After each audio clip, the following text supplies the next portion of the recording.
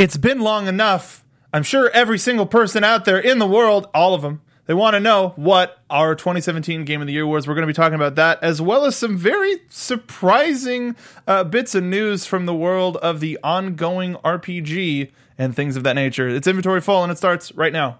Welcome to Popcorn Talk, featuring movie discussion, news, and interviews. Popcorn Talk.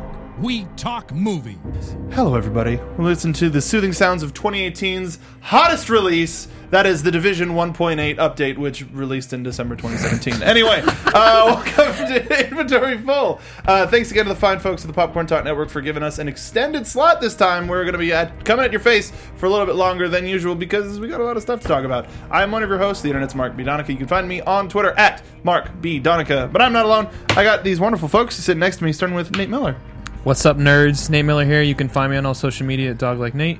And Stacey Shuttleworth. Hey guys, I'm Stacey Shuttles. You can find me all over the place, Twitter, Instagram, Twitch at Stacey Shuttles. Yo, so no joke, we were looking a little bit at what sort of music are we playing? What's the hype goodness right now? And it's The Division. So The Division came out 2015? 16. Okay. And yet, due to the shortcomings of a little game that you may have heard of called Destiny 2, people are drawn back to The Division. Nate, you started playing this weekend. To tell the story, we have to go back in time, right? So Destiny 1 is out. There's not a lot of looter shooters for competition. Borderlands, arguably. It's not really it doesn't have that MMO aspect, so I think that's why I wouldn't include that in an argument. So Destiny 1 is out. Everybody's playing Destiny. You know, we like it. We kind of like it because they want to. Back in time. Oh yeah. One more. There we go. Yeah, okay. Now we're here. We're back. Now we're back in time. It's 2016. Mm-hmm. Destiny 1 is on its almost last leg. It's gotten a lot better as it's improved. But The Division was announced with that awesome trailer at E3 and the massive hype around it. And yeah, I picked it up with a couple of my friends, and we played, the majority of the base content through the missions and stuff, and got towards what is like the end game. And it was just kind of boring. It just wasn't. There wasn't like the enemies were too bullet spongy. There was not a lot of stuff to do outside of just replaying the same missions. There wasn't a lot of variety. It just kind of fizzled out and went away. I ended up going back to Destiny a little bit, and that was that kind of that. And then then another little game called Destiny 2 came out. Another looter shooter. What is it called? It's called. I was about to say something really bad. So Destiny 2 comes out, all of our shooter looter fans, whatever, jump on because we love Destiny. It's fun. The cycle repeats itself. We were upset with what we ended up getting, feeling like we got less than what was originally there. And so I'm hanging out with my Destiny friends in the Destiny community, and I just start hearing people talk about The Division. And I never bought the DLC, so there was definitely content that I never got to play. Yeah. Part of it was because I quit just before the first DLC came out, so it wasn't even there. And two, wow. yeah. And was that even before? Well, you had to queue. Physically queue. Yep, in that was the before game? 1.6. Wow. Yeah, so okay. that was launch. So it was pretty rough. But yeah, so I just heard through Reddit and different communities that there was a huge free update because I was aware of the DLC and I was aware that there were people still playing the game, and that the game was people were saying the game was much better than it was before. But now with the new 1.8 system that they put out, they kind of revamped a lot, like the whole loot system, the way experience works. They added caches, which it's kind of like a Bright Engram thing where you've hit level cap, you're still getting experience, and when you hit what would be your level, you get what is essentially a loot box that you open up, and it's got loot in there for you. So it's a nice incentive that literally anything you do will get you stuff that you need. You'll get upgrades. There are specific things that will get you specific items, but for the most part, but you still get stuff. Yeah, you're not limited in what you do. You can even just run down the street and just kill people that spawn, and eventually somebody will drop gear for you. Yay! They also added a great system called world tiers. So they split up the they use gear score in that game. Like WoW, gear score is basically the same thing as light level. Oh, okay. It looks at your gear and it's the stats and says effectively your level is whatever it is. So they have gear score in this game, and they separate. They call them world tiers, and they're basically just different instances of the main map that have level brackets for the different gear zones. So as you get new gear, and then you get, now I'm in the next one. So when you get to the top, which is world tier 5, which I think is like 256, from there is where the real end game starts, and that's when you start grinding for different sets. And the thing that we lost in Destiny, the random rolls, this like the possibility of a god roll, like things to actually farm for, where like I got this gun, but there's a better version of that gun I could still try to farm for. Things like that are what made Destiny 1 so fun, and them having that in this game, I think, is why a lot of people are coming from the Destiny crowd to it, because it fulfills that looter shooter fantasy, but also the RPG, stat management, things of that nature. The game does really, really well. And I'm having a lot of fun. I picked up the DLC pass. I've been playing through, the Underground. They have a survival mode, which is really cool, where like it's kind of like their PUBG. Like 20 players go into like a instanced world where it's like a terrible blizzard, and like you start with nothing. You have a handgun. And you just have to loot through the buildings and right, but even like clothes. So the big thing is the temperature is an issue. So you have to craft, warmer and warmer clothing so you don't freeze when you're outside. There's also hunger, and like you get thirsty, so you gotta have water too. It's pretty interesting. It's very complex, and it's interesting also really to see kind of like what that game would have been like if it was more focused on the survival parts. Because otherwise, even though you're running around in a blizzard the entire time, you couldn't care less about how cold it is, right? The clothes don't do anything. What do you think? And to that point, like I've been playing some Breath of the Wild, and there are colder areas where if you don't have the right clothes, you start to freeze and you just lose health. But I'm just loaded on food, so I just eat. I just keep eating, and then I keep going, and I'm like, all right, I got what I need to do. Teleport out, and I'm like, whatever. No skin off my back. But do you think? How much do you think the attention that is being brought back to The Division will affect the future of the franchise? Because we're still reportedly getting the movie with Jake Gyllenhaal, and Ubi seems to be interested in this franchise. But do you think the Second Life will be offering any sort of a boon? I don't know. I honestly feel like this is one of those games, like we're seeing these AAA games and console games move in this direction of like these games as a service, like World of Warcraft, and the problem with that is they're not attacking it the same way. This idea of sequels, there's no WoW 2, there's no WoW 3. They built on what they had, and then they kept building and they kept building. Then they redid the models and updated some stuff. Then they kept building and kept building. And if they can do that, if they're planning on like a Division 2, I think that's the wrong move. Yeah. There needs to be, if they can just do the Division 2.0 maybe, and it's still the same game. You have to buy like a $40 expansion or whatever, but it's like a whole new map and like 12 new story missions area, or something. Expand upon the survivability stuff. Raise the level cap. Like I think that's a much better direction to go than to try and cut it off and start brand new. Because the thing is, like, this is one of the issues with Destiny 2. My character in World of Warcraft that I have played since vanilla, I have the gear that I've had since. Some of the stuff is still in my bank. Like I have all that stuff. I have that sense of progression, because it's not like, all right, new expansion's out, I gotta roll a new character and like start all new. No, you have the same person and you move on. So with Destiny, even though we, our Guardians kind of went through, like we lost all our loot, everything changed. Like it doesn't feel concurrent. It doesn't feel like you're part of like a story or anything like that. The only thing I want to say, though, is I kind of hope that they don't do that Division movie, because I know that they're already going to, but I think it's going to be bad, and I think it's going to have a negative impact. Because the thing is, I mean, I can't speak for myself. I have some friends that were like, oh, this Division story is really interesting. I don't think it's interesting. I think it's awful. I don't find it interesting at all.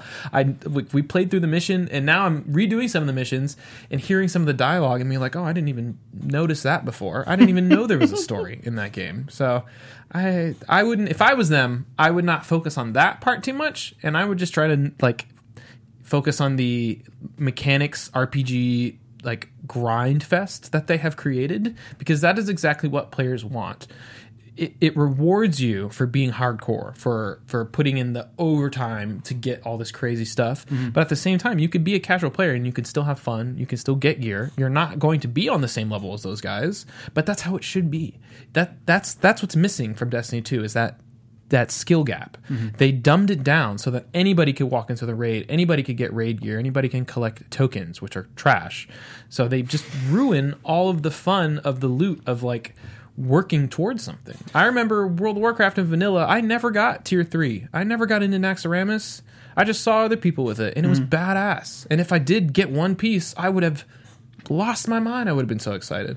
So there are two things I want to glean from that. One, I definitely agree with you on Destiny 1, seeing people walk around with a certain thing, a certain level, a certain light, a certain whatever, just going like, oh, I want to, like the Osiris gear in Destiny 1. But seeing that stuff walk around sort of made the whole tagline of like create your legend was just like, oh, who's that guy? Yep. I want to have gear like that guy. Whereas now it's like, oh, what's everybody running this week? Oh, okay, yeah, I guess I'll run that too. I have 3 of those and 4 whatever.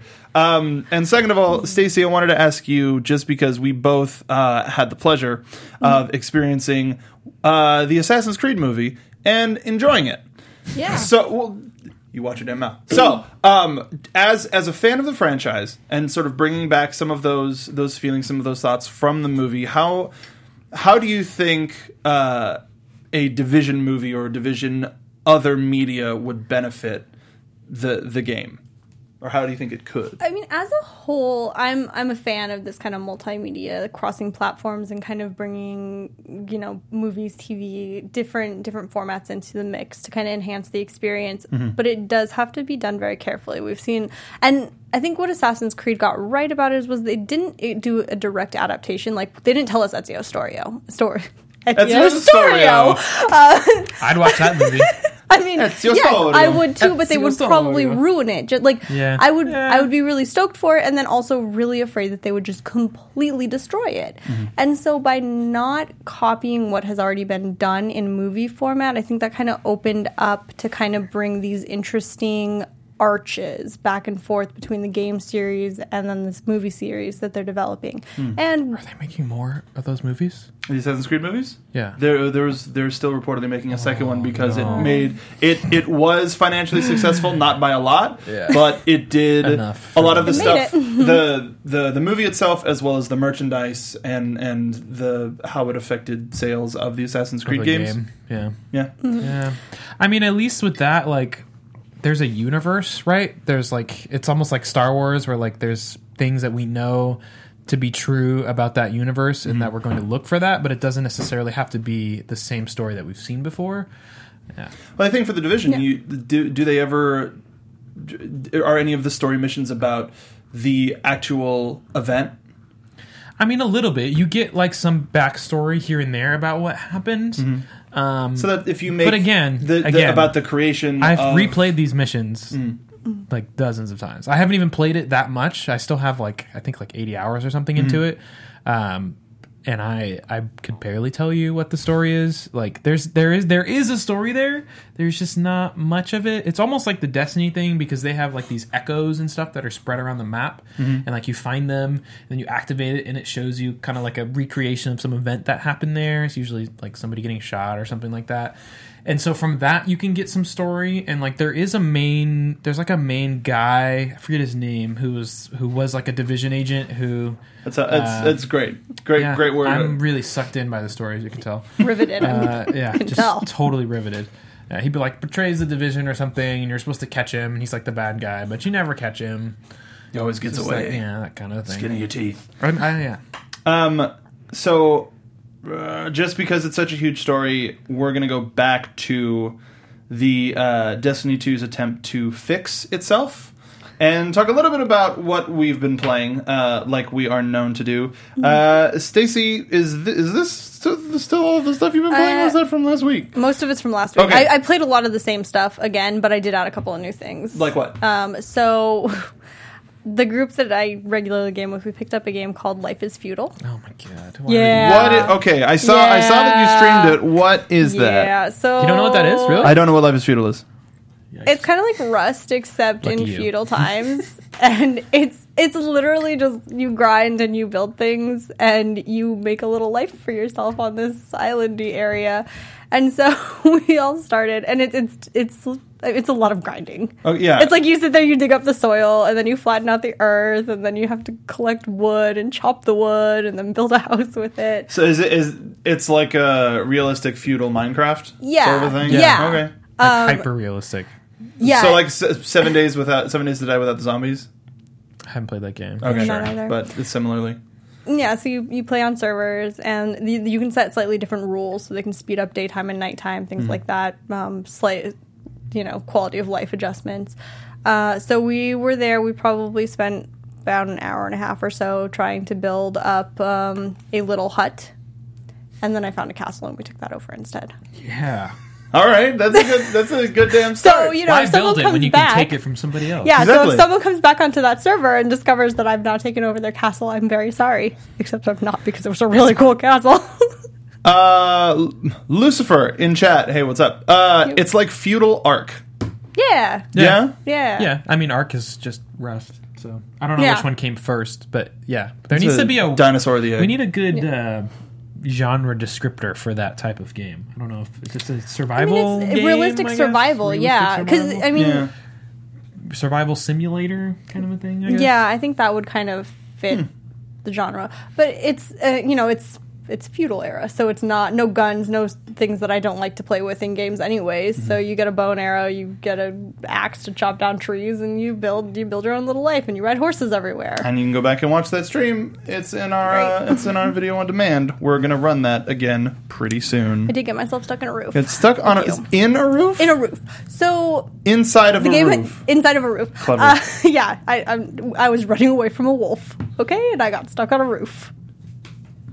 Okay. Like, really stuck. Yeah, but how are you running from a wolf and then I gotta get up on this roof? Okay. Or down to this roof? So I think the game actually glitched, because I had a little home, and I Okay. was out in the woods behind my home cutting down trees when a wolf attacked me. So I very quickly teleported back to my home. So I landed on top of my home instead of inside of it. At which point I slid down the roof and got stuck between my roof and the roof next to me. This is why people think gamers are weird. It was a very exciting moment. It really was. Sounds like a group when I tell people that my chickens can poop uranium in Minecraft, they look at me like I'm a normal, well-adjusted person. No, they don't. Christmas was weird. But so what is Life is Feudal? Is that free to play? Is that No, it's $20 on Steam. Is it early access? No. No?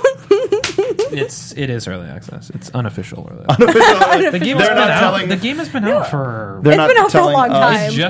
I think they just got Steam support. I think is the thing. Is why people. Okay. That might be it. Yeah, I don't know. New to Steam. I enjoy it a lot. And I probably will continue playing it when I have some hours to kill. I feel like that's definitely pressured. a game that you want to play with people.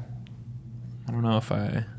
Am I Silence. right? Is that No, like you have to play it with people. Yeah, no, it you're would have been fun, no fun laughing. if I didn't have a bunch of people because then with you're just working. You're just farming. Yeah, no. Literally just working without getting paid. You pay to work because you have to buy the game. Basically. I'm looking forward. Some friends of ours might be getting a Minecraft server, and we might be doing just a big old stream party of Sky Factory, and I'm looking forward to that if that's the thing that I was happens. thinking about picking up Minecraft. I never really played. It's like one of my favorite things about it is the base game. Whether you want to be creative or whether you want to just go and slay monsters, it's fun. It's just honestly, I like it. The look is what does it for me. It just looks. I don't want to say childish, but that's the biggest been the biggest hurdle for me. And even then, like I've seen like some of the crazy things that people have made, and it's spectacular. And like even like the way that you can like engineer stuff with the blocks, like that's crazy from a design standpoint. I think that's really cool and like really creative that people have come up with that stuff. But I couldn't sit there and stare at those blocks. Like download graphics packs, smooth it out, and enhance the look and the light. If I can do that, we'll probably play it then. Mm-hmm. Yeah, if I can get heavily modded. Heavily modded. Yo, people were laughing at me when I was looking at that the pretty update that they announced for the Xbox One version. I was like, yes. And people were like, what? Like, who cares? And I was like, it looks great. They're like, but it's Minecraft. Who cares? Yeah. I do. Anything else you were playing, Stace? I finished Pyre last night. Oh, I did. Good. Now you don't have that. I kind of got in the groove. You're free to ascend. I did. But nobody has chosen you to ascend. Oh, man. Story. No, because you're too good. We need you here. Yeah, I powered through that. I kind of got in a groove and just got through it all. And it picks up the pace a lot towards the end. So you're like, okay, here we go. Just diving into it. How long do you think you played it, like total? I actually looked on my Steam count. It's about 14 hours. 14? I spent 5 hours playing it yesterday. For NBA Jam, that's not bad. Yeah. It's good. Would recommend? Would you recommend that to folks out there? Yes, it's beautiful. And for a combat system that I am just naturally not good at, I could still manage it and still, it's still playable for someone who may or may not be able to handle that kind of play style very well. And the story is absolutely beautiful, and just the emotional connection it forges is great. I'm about it. I need to. Well, now that you're done with it, I can probably play it a little bit more openly. Yes. Man, I didn't play much this week, but some of it is going to come back up in when we get into our Game of the Year talk. Wait. What about the other game you started playing? I did. I started playing another game today. What did you start playing today? I started playing Shadow of War. Yeah. Was that Shadow of War? That was Shadow of War. I have already caused a lot of trouble. I don't know. It could have been flipping 2 towers for the PS2. I don't know. I think you need to go back and look at what that game looks like. Garbage. I mean, that screenshot wasn't great, but it wasn't that bad. Yeah. Wow. Really? Yikes. I thought you go for the Return of the King game. I thought you took it off of your... Well, 2 towers was better. I thought you'd take it off of another... You took it with one phone and then took the picture off of the phone, and then that was what you posted. No offense. I mean, I guess I uploaded it to Facebook and then stole it off of Facebook, so the quality is real bad at that point. Facebook, they throttle that stuff. Yeah, because who needs screen caps? No one, ever. It's a share button on the PlayStation 4 controller. But what do you think of Shadow of War so far? It's really fun. Yeah. It's really fun. What are you taking to the most? Fighting all the orcs. Okay, all right. It's kind of the game. Yeah. I don't think I've... How far are you into the game? I am in the first city still. I'm very early in the game. Act, so I can't actually take over orcs yet at this point, right? Like, I keep it. trying to do it, and it's like, no, you can't do that. Stop it. So I'm Are you to do that. Lord of the Rings lore person? Yeah, so my lore is a little spotty. Okay. But yes, I am pretty familiar with most of the... So, how do you feel about... I feel like this is in the trailer, so I don't think it's a spoiler, but minor spoiler. If anybody's going to play the game, we're talking about the first act. I mean, not this year, but go ahead. Like literally the first cutscene. Okay, so Shelob, the spider, who is the spider in the movie. She transforms into like a woman, and then she the first couple times they said her name, I was like, no, they're not talking about that Shelob. Just a spider. What? No, I mean, technically, no. Quote, just a spider. Even then, well, she's not a spider woman. Technically, no. Her mother is like a god who made the decision to be a spider. She could have. The implication is that she could have chosen any form. So they're extrapolating from that to say that because Shelob is her daughter, that she also could choose a different form. Also, they make her like she seems like incredibly powerful too.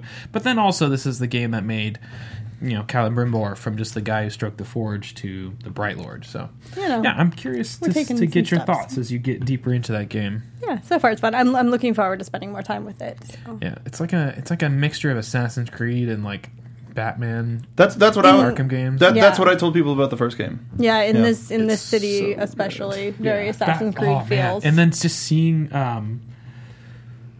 what's it called before they take it over? It's not Cirith Ungol. It's I forget. You're a lot deeper than I am. Yeah, but when they're sieging that city, which later becomes Minas Morgul, like, oh my god, that was so cool to see that, because the only other time we see is in the movies, and it's by that point it's already completely taken over by the Wraiths. Mm-hmm. So to see it as like a human city still, like being, oh man, that was so cool. I love the level those designs in that game. So far, they've been beautiful. They're so cool. But when you get to like the other parts of the map too, a little bit of diversity in terrain and stuff, but like just the way the castles and like forts and stuff are laid out, it just feels really cool. Damn it! I'm looking forward to opening that up. It's coming. It's not going anywhere. Yeah. Now there needs to be more games that all four of us have played, not rough. just PUBG. Which now after the 1.0 release, I tried just optimizing as much as I could with my subpar system, and I think I can actually have a decent go at a game of PUBG. And I was playing on the new map. It was thrilling and terrifying, especially hearing the boop boop of Nate going, "Hey, are you playing?" It's like, I'm just testing stuff out. I need to do this. Do you remember where you dropped? No, not at all. Okay. No. I ended up at a factory for a little bit, and then just to escape an airdrop or airstrike. And it's for no reason. I was like, this is strategic. Airstrikes were going, so I threw a grenade in an opposite direction and then ran the opposite way. I like it. I don't know. What'd you think of the new Red Zone sounds? The artillery. It's spooky. It's the first time I heard it. I was especially terrified. Freaked out. It rained down upon me in one of the areas that I was at. I was like, just stay, hang out. The worst part is just when you hear them firing the and then here it comes, and they come sailing in. Yep. Anyway, some of the other stuff I want to talk about we'll go a little bit more into when we talk about the Game of the Year, which is just about here. But hey, a game that neither of us have been playing, that none of us have been playing, Destiny 2 announced their a rough roadmap for the year ahead. Might I say, on the same day that I started playing Division. Moments after I bought the DLC pack to double down, they're like, by the way, this announcement's coming out today. Guys, like, come back. So I copied down the whole thing. 10,000 pages. It's 3.5 pages of stuff without pictures. I'm not going to go through everything, but just to start off, first to answer the question, Lucifer in chat, I keep hearing about PUBG. Yes, that's the one that's like H1Z1 King of the Kill. Give that one a try. But does any of this do anything for you? I mean, yes and no. So much of it is too little too late. Like, the ranked system sounds really cool. And a lot of the seemingly small stuff is what they timed out to, like, fall or sooner, they say. Which means fall. Yeah. If that's the timetable they're willing to announce, then that's probably what it's closer to be. The fact that PC clan chat is going to take that much to enable. You would think that if they're trying to get all of this other stuff up and going and started, there's no. I would assume that there's no chat engine at all within the game, so that has to be made from scratch. So I understand that because they're starting with the PC tower chat in February, and then hopefully by spring. By spring. They're saying a general spring timeline is when they're going to get clan chat. But a lot of this stuff, like I was off of Destiny like before all of the changes happened, and I was hoping that the Osiris DLC would help to be like, oh yeah, this game is fun. I'll toy around in the new areas for a little bit and then fall off after a week or two. And I still haven't finished the story because it wasn't interesting enough, which is still just the mind blowingest thing to me of how do you make a story about arguably the most interesting Guardian in existence boring. They figured it out. Oh, did they figure it out? But I agree. Too little, too late. A lot of this stuff makes it seem like they're reverting back to Destiny 1, like we were talking about before we went on the air. And I'm willing just to wait until everything's implemented to give it another try. I don't know if I want to come back iteratively and see, oh, did they do it? Oh, not yet. Because that's not equally not as fun. This sucks. Yeah. They spent a lot of money on Destiny 2. There's a lot of I mean, it's just a big letdown, you know, like even if they do add this stuff, like the way Osiris rolled out and what was included in that DLC is just unacceptable. And it's like we haven't got any type of, hey guys, you're our loyal fans, we're sorry that we let you down, we thought we were doing the right thing. Have a free Bright Engram. One. How much does it cost them to give you a virtual thing that costs them literally nothing to make? It costs them nothing. Give us some silver dust. Give us an emote. Give us a salt emote for free to give us something. Give a this legendary is not how you something. treat your fans that have been the dedicated fan base that's stuck all the way through Destiny 1. You give them this steaming pile of shit, then they're like, okay, I mean, we kind of like it, but can you fix like this stuff? Tell us how you this really is the feel. way they treat us. It's just not okay. It's not cool. I don't know. I honestly don't know if it's enough. And even if they do make it great, I feel like the damage has already been done to Bungie's reputation, to the name of Destiny. Like, it's just a joke. Even if you go back to, like, I can see myself going back to play it at some point, but I can't see any of my friends going back to play it. Mm-hmm. And how much am I going to play by myself? I'll play for 5-10 hours maybe in total on the next expansion, run through the story and be done, you know? Yeah. Like, that's the thing is, even though I have the next expansion paid for, I don't know if I'm going to go back to it, because I still have to finish Osiris in order to unlock that, and then probably hit another level cap that I don't want to spend the time to get to. Yep. Brr. Yeah, and like the nicest announcement for me was the ranked system and adding seasons and adding the concurrent rank and then the season rank. But again, it's just like too little, too late. I didn't buy, as much as I enjoy Destiny 2 PvP. I didn't buy the game for PvP. I bought it for that balance of that RPG grind shooter looter that also has PvE in it. And the PvE rank system alone is not enough. I'm sorry, the PvP rank system is not enough to get me to play the game again. Yeah. And also, it's just not, like, as much as I love their PvP and I love the way it shoots and plays, it's just not enough for me to play the game solely on their ranked season thing that they're adding. I don't know. And like, there's so many balance changes still with weapons and things. But they're like right here, additional highlights for the spring update. They're talking about a weapon and ability balance pass. They're just taking a pass at balancing it. But exotic weapon and armor balance pass. They're just going to take a pass at it. But this is like, first of all, it's taken way too effing long to get these balance changes. So for them to even say that they're further down the pipeline, they're coming. They should have come with this announcement.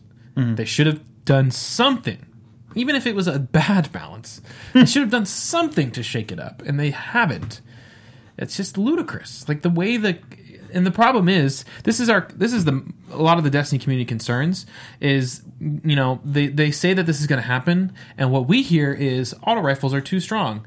Instead of buffing all the other weapons to be good, they're going to nerf auto rifles. So now it's just all the weapons are crap.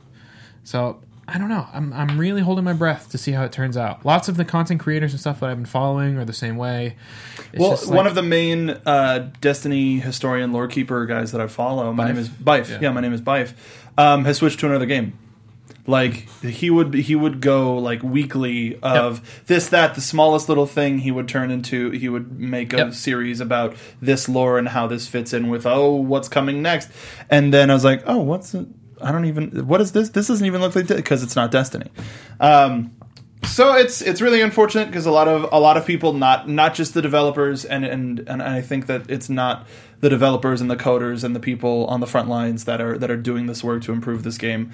I think it's a lot of people in suits and boardrooms who are making this decision. People are like, okay, I have a job. I'm going to do my job. So it's a lot of people that I think are just like, man, this could be so much better. But I think, I think the thing that people aren't talking about is, I think it was a little overly ambitious for them to attempt to make a game of this type, to try and make what is almost uniquely a PC genre of game onto a console game, where inevitably you have to make another one because the engine has to update because there's a new console and you got to get the new power, right? And you can't be the only console game that looks like butt, and you can't even upgrade the old engines to make them look better on the new stuff because you built the old engine for the old consoles.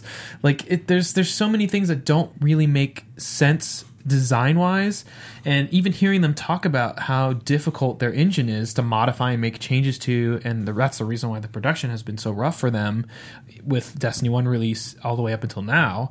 It's just like you're just like shot yourself in the foot. I don't know. Like I feel like I've been as much of a loyal fanboy as I can be, and I guess I just have to jump off and just leave it alone. See what happens. Yeah, I mean, I'll come back to it. I would lie to myself to say I wouldn't, but like I've told people, I've said it on this show, that I was fully expecting, because of how much I enjoyed Destiny 1, that with Destiny 2, I'm going to buy it on every platform so that I can play with my different group of friends, play with my different... I'm glad I didn't do that. Me too, dude. I was so close too. Oh, I was man, so close really during close, Christmas. too. I was so close during Christmas to get it on PC or on Xbox because it was on super sale, and I'm really happy that I ended up not doing that. But instead, I want to switch gears. Let's talk about some positive PC news. We have a video here that is now something that I want to say about the cinematics for not to bury the lead, but the cinematics for League of Legends. They've always been good. They've been pretty damn good and exciting, but I think that they've stayed in their community because of the level of like stepping in and watching and going, oh, that's pretty cool. And then once the Overwatch ones even the WoW ones are cool, but those kind of seem to stay within their community. The Overwatch ones seem to be permeating, but with this, I like all of these characters. We can go ahead and start playing it, but with no knowledge of League of Legends whatsoever, other than the fact that they're called champions. That is the only thing that I do know. You did. Good start. You asked Good me start. which champions I played. And I did. He did call them heroes.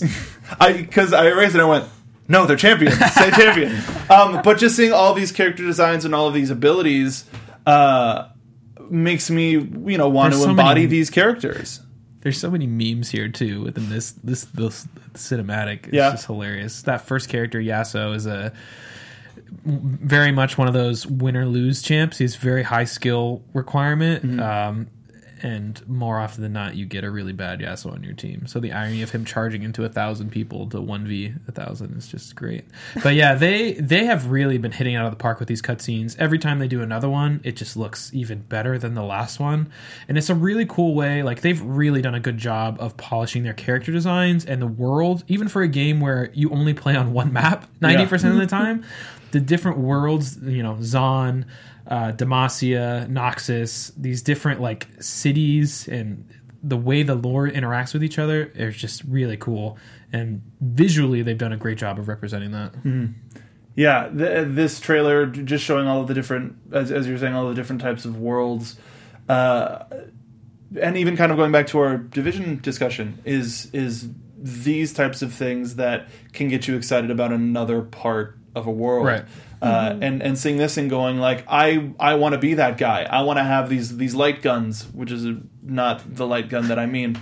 But just seeing all of these characters be the most badass. Oh yeah. And want to be a part of it. I think that gets the message across 100%. And arguably for somebody with my PC skill set, a little bit more than watching like the League of Legends championships and getting hyped over like if there's a really cool play that somebody like Nate, you'd sit down and go, here's why this play is good, and then I go, oh yeah, that's a really good play then. Oh, it's cool. So stuff like that, I think more companies are taking advantage of it. Oh yeah. And Season 8 coming up tonight. How much time are you going to be spending playing? Are you going to go back? A lot. Probably not. I don't know. I have a buddy that I do it with, and he's probably going to want to get his placement games out of the way. So when they do a reset, it's just like Overwatch, just the placement games. So you play 10 games, and then after that you get placed in whatever division you are.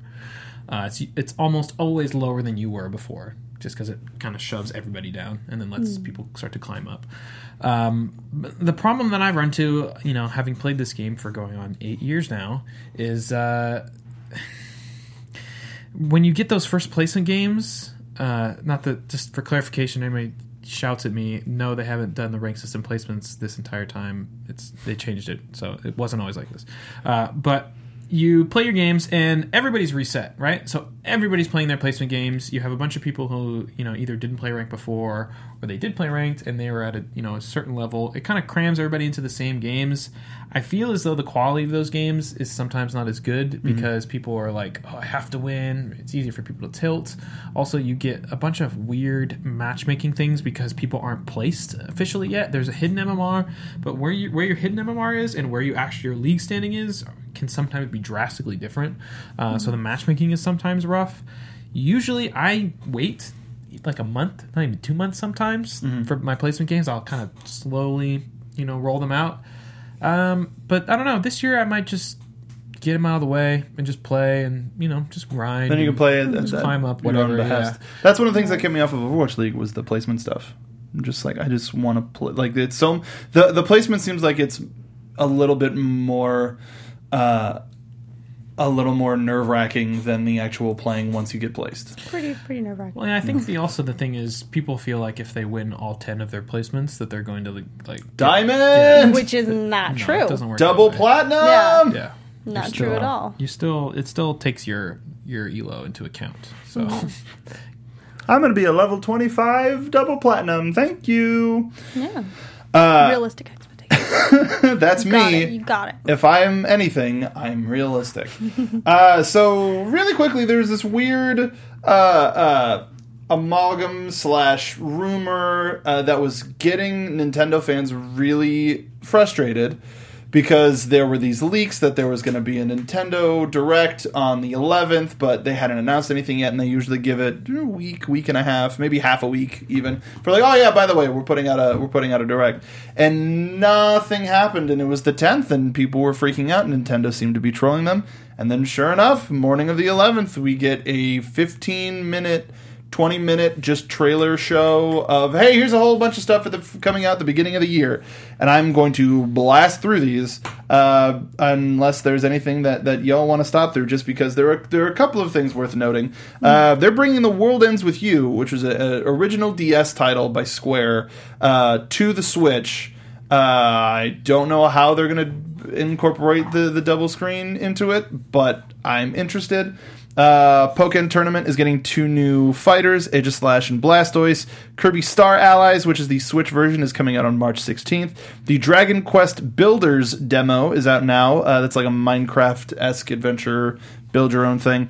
Hyrule Warriors Ultimate Edition, because we need more of it, is coming out spring 2018, and it's going to feature some Breath of the Wild costumes for Link and Zelda, but it's the Dynasty Warriors with Legend of Zelda characters across the majority of the franchise. There's like 30 characters that you can play as. You can play as like Rudo.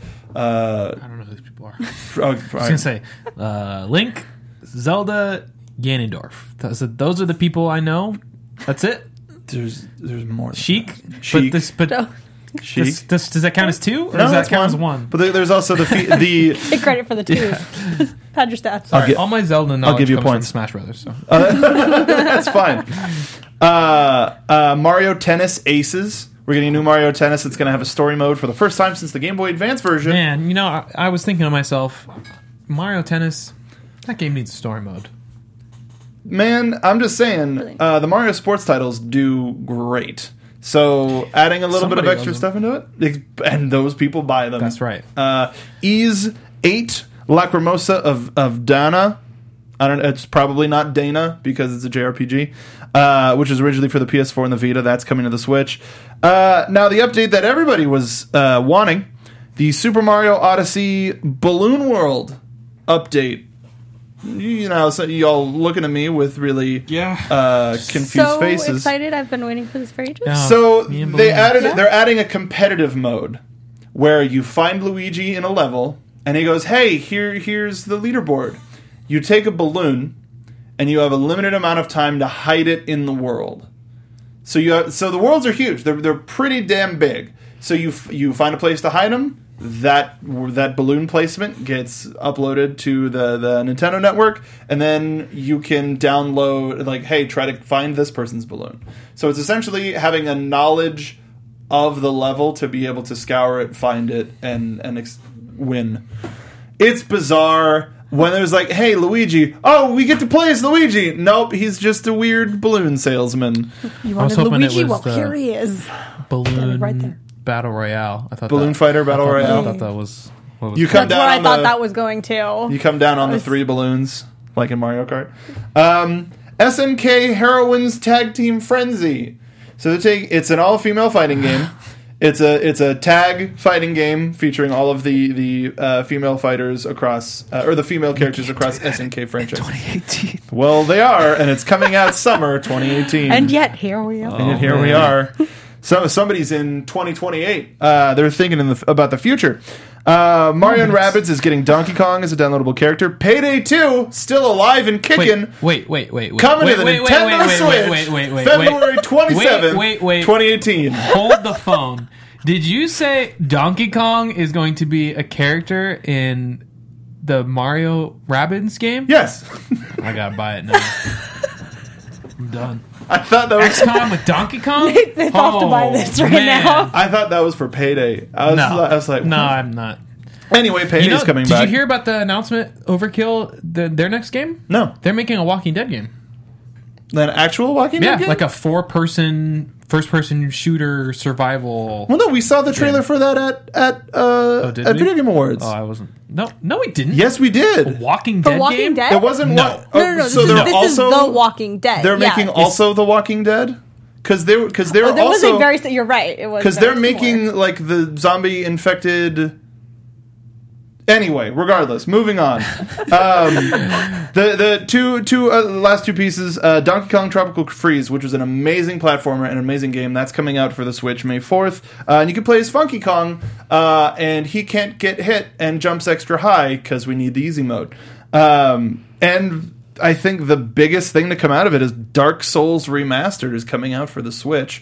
They're also remastering it and putting it out for the other PS4 and Xbox One, but Dark Souls coming to the Switch. It's pretty big. That is big. Yeah. It is. It seems like a weird market. Yep. But hey.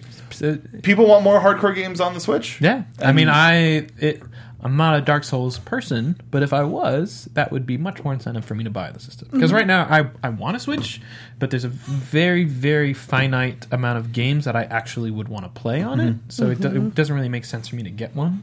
So if we get more... HD remasters of good games and actual serious games released for it, I'm all on board.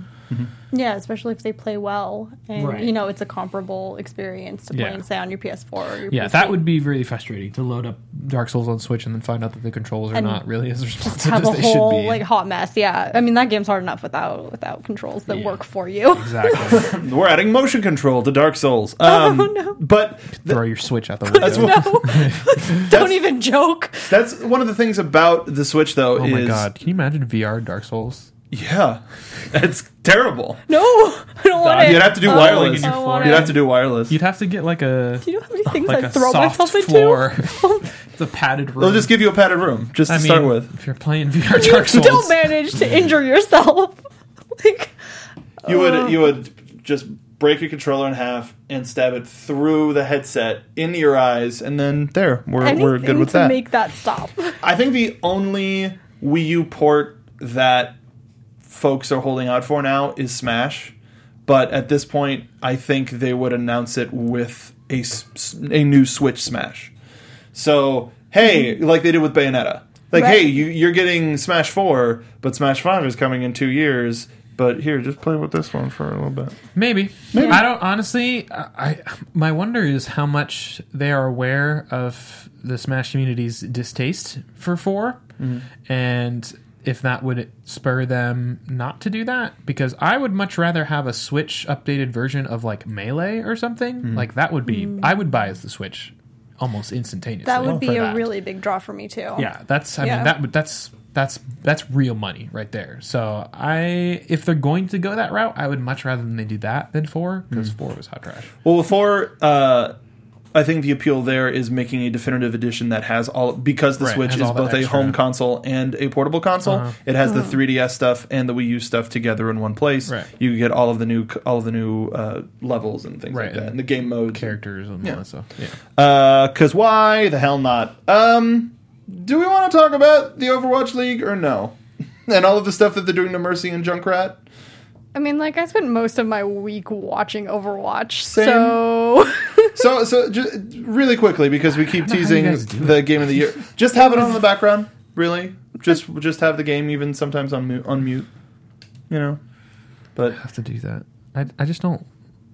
Yeah, that's fine. It's not your esport. I mean, of choice. I just haven't really watched it enough. I watched it like early on, and it was just awful because there was no spectator camera. I know. I've seen some clips from that. Yeah. So, Stacey, you and I, we watched the majority of the broadcast over the week. 4 days, 3 matches each day. So that's 12 matches in a week. Of matches. Over a 2-hour block for each match. It's a lot. It really is a lot. What are you? Commitment. Week 1, season 1 of the Overwatch League. What do you think? I think we're off to a pretty good start. I think it's been interesting to see how all of these predictions that people made, a lot of them are falling apart. Mm-hmm. And a lot of the teams are performing very differently than people expected.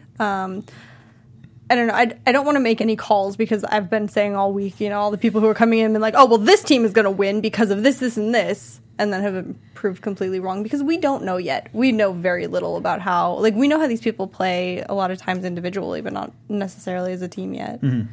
And that really makes a difference in these matches. And it's stuff that can change over the course of the whole season because all of the stuff that happened between preseason and now is thrown out the window because now you're in legitimate play. There were some teams that weren't there for preseason. And they came in hard. So one of the things that I think a lot of the expectations that I think people are trying to subvert when it comes to the Overwatch League is the fact that the Korean teams are going to dominate. So far, that's what they're doing, but each game is getting closer and closer and closer and closer. We're starting to see a definite... So yes, the teams with predominantly Korean players are performing higher for the most part. Can I make Again, haven't watched any of the games. Speaking from my personal Korean esports experience with League of Legends, just a hypothesis. Have you considered that it's not that the other teams are getting closer in skill level to the Koreans, but that the Koreans are getting worse because they're playing against the rest of us? If you look at League, this has happened several times. They'll import a top-tier Korean player from LCK to come to NA, LCS, or even EU for that matter, and they'll get on the NA team, start playing with NA players, playing against the other NA teams, they're crushing. By the end of the season, they're starting to play much worse than they did before. They end up going back to Korea, get decimated by all the other Korean players who've been playing in that. So I wonder if that is part of it, because I would imagine that when they're in the Korean teams, when they're in Korea playing with other Korean teams who take the esport very seriously, who play the game at a much higher competitive level, you take them out of that pool. It's them playing against those people what makes them good, right? Mm-hmm. So if all of a sudden now they're playing and skirmishing against teams that are bad, they don't have to make good decisions to win the games. So they start to, some of those good skills start to wear off. Corners. It's like, I can peek that corner even though I shouldn't because these guys are bad. You know what I'm saying? It reinforces bad skills. Very much this. And it's still very early, but one of the things I did notice throughout the week, most of the American-based teams are extremely aggressive. They play without really putting a lot of strategy into it, where when you see some of the Korean teams they approach slow, steady, very balanced, very careful, know what they're doing, and they usually break the American teams pretty easily. But there are very big differences in the play styles between the two teams, so I can see them melding in something very similar to that happening. And one of the matches that, or a lot of the matchups that were Korean team versus other, had varying levels of success for that other team, and not just because I'm a fan of the Gladiators, but I think their match against the Seoul Dynasty on Saturday was probably the closest that anybody would get, but they also made a really, really dumb decision to pick a point that had no visibility of the team coming up. They're like, oh, well, yeah, they have to go up this lane. And they didn't. They went a completely different lane, and all of a sudden, they were all on the point. And they went, oh, shit! And then they turned around and lost the entire match over the course of 2 minutes. Yep. It was awful. And if they hadn't done that, maybe it would have been a little different. They would have lost by less. But in terms of the league as a whole, there's a lot of presentation stuff that I think they're getting right, and a lot of stuff that for viewers isn't quite hitting there. Like, they mention their sponsors, and they go to commercial breaks, but the commercial break is a countdown of when they're going to be back. It's like, okay, you're sponsored by Toyota, you're sponsored by... And maybe once an hour they would show an Omen HP by Omen ad or Omen by HP ad. I think there's a reason for that, though. I feel like when you're talking about that viewer market, especially people who watch Twitch, younger audiences, gaming audiences, we don't like commercials. You're much more likely, I think, to get someone to change away from the stream, go watch another stream, open up YouTube, something else. And I think by the countdown, I think is a better alternative than running the ads. Be like, oh, I don't want to watch this, and you change kind of it. stay there and keep watching it. Right. As a producer, though, seeing just a blank screen for 3 minutes. Is there music playing? It's Overwatch beautiful. soundtrack. Not all. There's some beautiful music choices for their break time. Oh, there's a couple that are just. Well, no, but a lot of the time is also just like music from the levels or Lucio's tracks, which is why it's really noticeable when it's not quite the music that we're used to. Yeah. So that's the thing is from a production standpoint, there's still a lot of stuff that they're learning. It's a very white broadcast, and that full disclosure, I applied back when they were looking for announcers, and I'm really happy I didn't get the job because I wouldn't have. It was. I'm also not a fan of a lot of the shoutcasters because they try to do play-by-play instead of like telling the story of a team. They're like, man, these guys suck. They're really biased in some cases. Yeah, I've heard that too from a lot of people. Oh, trash talk teams that they don't like. It's embarrassing sometimes. Yeah. And that's not their job. No, well, especially too with such a level of professionalism surrounding them, like all the money involved in the teams and the production and all that stuff, and you still got these casters that are acting like children. Like, this is what you would expect from like a competition put together by like a group of friends, and like they just happen to be casting it. Like, you gotta be in the middle. You're a narrator. We need Evo level casters. Yeah, there are certain Evo, casters. but that's like even League's casters, which are really good, are not Evo casters. That's where I come in when it comes to shoutcasting. Is Evo is that event that I always am super hyped for because they tell the story. Like, everybody has a nickname. Everybody has a something. Anything revolving around Daigo. Like, but they know how to like this person came up. They were in lower ranks, but they got to the top 16.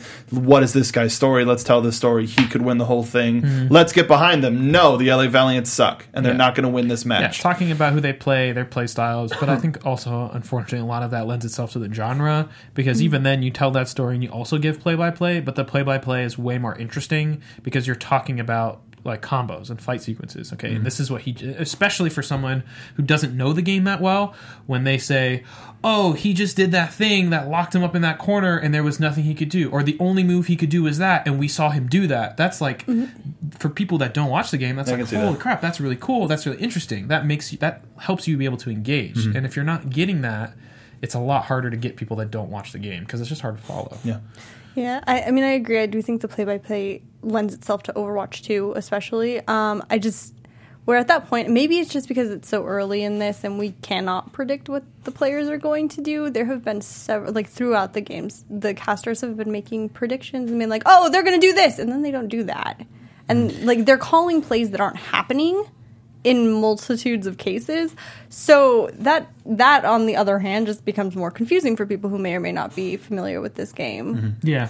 So we're on a very interesting learning curve. Yeah, I mean, League definitely, the way they are now, remember, they're 8 seasons in. So it took them time to get to the places they are. And you see that same thing of where you see them call plays and stuff.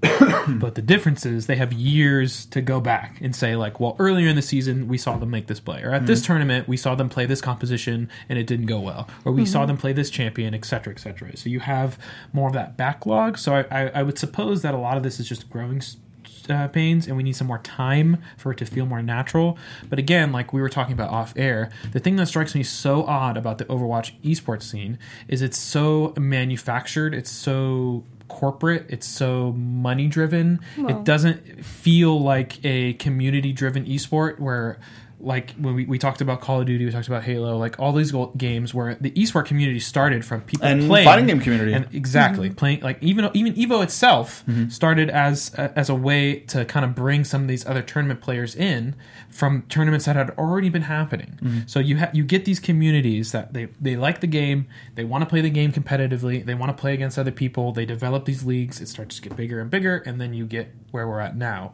Whereas with Overwatch, they designed the game to be an esport.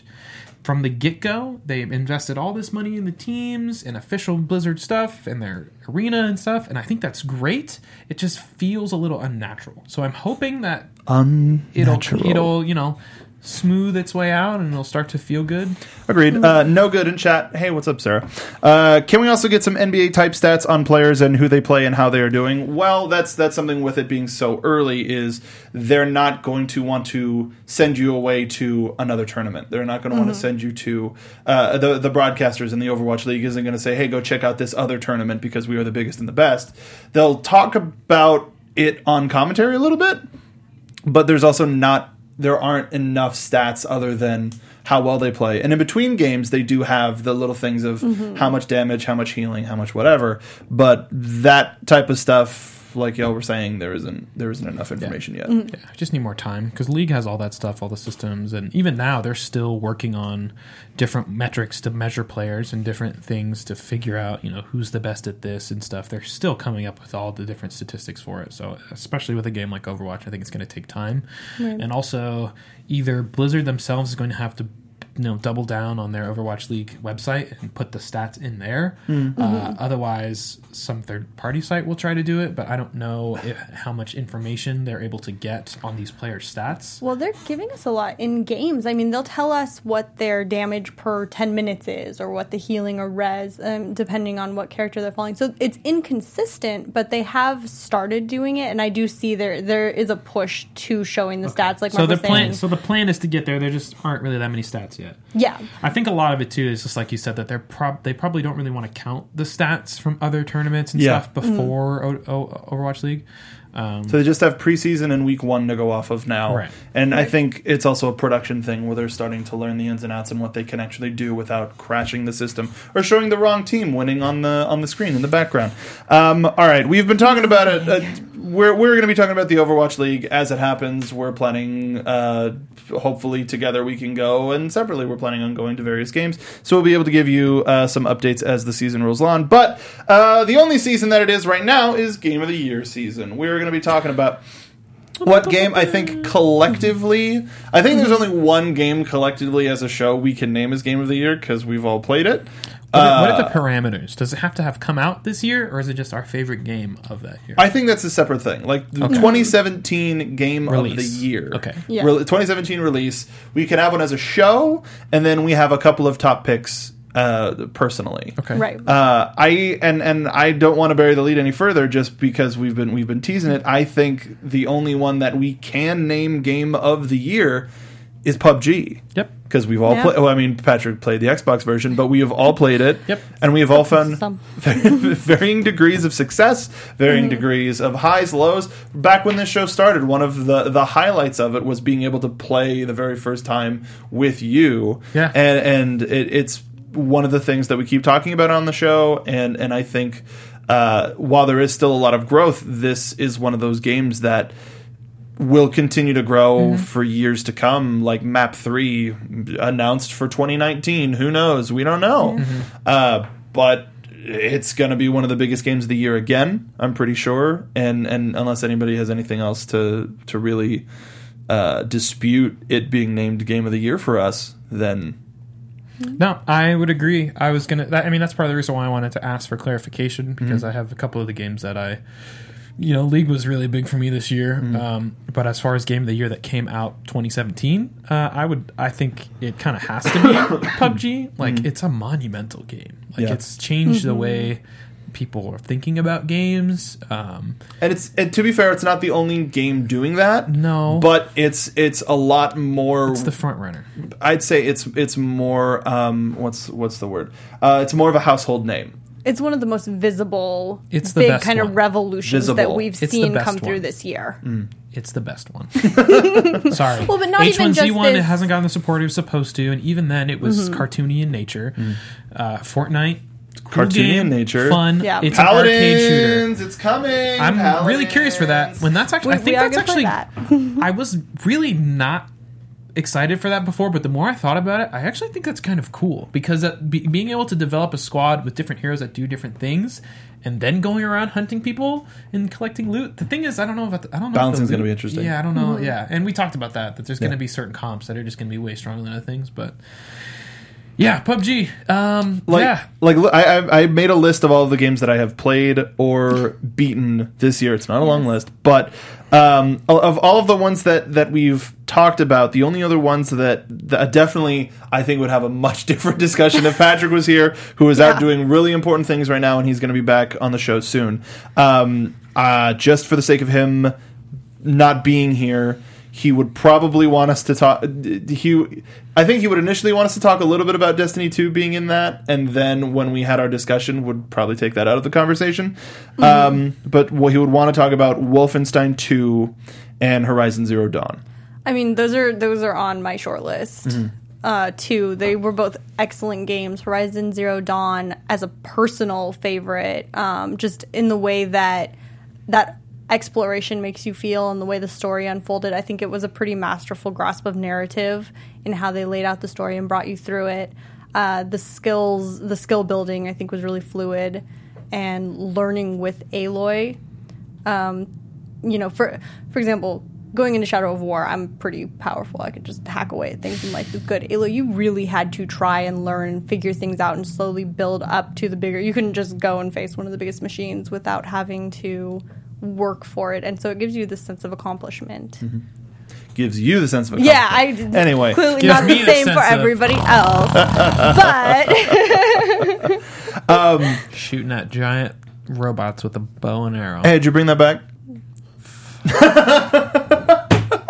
I was going to text you, and I totally forgot. I don't like this thing. I'm keeping it forever. Yeah, it's my fault. Never get it back. It's in my shrine, actually, of games I hate. Just kidding. I don't feel that strongly. I don't hate it. It was okay. Yeah, I don't hate it. I don't hate it either. A lot of people really enjoy the game, and I like the world. I don't feel like dumping the 60 hours into it. That's fine. I think the story lent itself enough to. This goes back to what we were talking about with Assassin's Creed. With I feel like maybe I needed to get more into it to get more of the hooked story, but you didn't leave the first area, right? I just got out of the first area, so maybe that's why. But you had very little. Just the early cutscenes and the thing with her dad. That's not the guy. That's not her dad. But I want a movie, and I'll be into this world. The game did not hook me in terms of the gameplay stuff, but I'll be very interested to see a movie that Sony will eventually release in 5 years. But for right now. Yeah, it didn't make it to my short list. But with Wolfenstein 2, I'm still not all the way there. I still haven't gotten too far into it, but what it's done so far to sort of challenge gamers in terms of what's comfortable and what's not, while still being a very accessible genre of a first-person shooter, is stellar. And I think it should be commended for that. And I really do want to finish it. But my main issue with it is, man, I got spoiled by having a Switch. Not in the story. Not in the story. Just in general. Because of what you get to play. By having a Switch and not being able to be like, nobody's home, I have to turn on the TV and turn it down a little bit and be quiet and be stuck in front of my TV. Whereas with Mario Odyssey, with Legend of Zelda, and just because it's the only other game that I have, Battle Chef Brigade, being able to take that anywhere. Like I was sitting at Pep Boys and I had my Switch and I just looking for shrines. The accessibility of being able to play that anywhere made all of those experiences that much more magical for me. And man, oh man. But I think, PUBG would be safe to run away with it. I think Patrick would be the only person maybe to sort of be like, yeah, but my vote is this, but that's 3-1. We love you. You're not here. Sorry. Ruled today. But I have a feeling that Wolfenstein would probably top my list, but haven't got to play it yet. It came out so late in the year, and as much as I do want to finish it... Well, and with so much else at the same exact time on the same exact day. But I'm interested... I wonder if, while I'm trying to get through all of these other games, I wonder if, while waiting for that, the Switch version comes out, and then I get it on the Switch because I can play that anywhere and have that experience anywhere, even though just by playing the first 2 hours, I don't know if I want to have that experience anywhere and have people look over and be like, what the hell? Did you just explode that guy's head? No, they did. Spoilers. Oh, don't worry. There's plenty of that to go around. That's regular every moment to moment. The game starts. So PUBG wins the very first Iffy for Game of the Year. I did try to contact Iffy to be on the show, but he was busy. Anyway, and don't worry, it's a comedian. Don't you worry about that. What about Doom? Was that 2017? That was 2016. Doom came out on the Switch in 2017, and I would have called for that, but that's not fair. I need to get that still. I've heard it's so good, too. It's so good. I'm just not a Doom person, so I think that's what kept me away from it, but from what I've heard just about how good the shooting and gameplay is, I gotta play it. Did you play Wolfenstein 1? Okay, so that will get you into Bethesda shooters. I think just for the freedom of the does everything else feel like this? But let's start going into some of our other lists.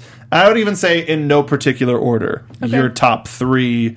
Let's all start with one and talk about it. Stacey, why don't you go first? Okay, Persona 5 is probably up there with one of the best games. Because just everything together, it was such a well-polished, the music was amazing, the story was fun, I liked going through all the branches, I liked that day-to-day kind of picking and choosing and building relationships and choosing what skills you pick, wanting to go back and do everything and not being able to.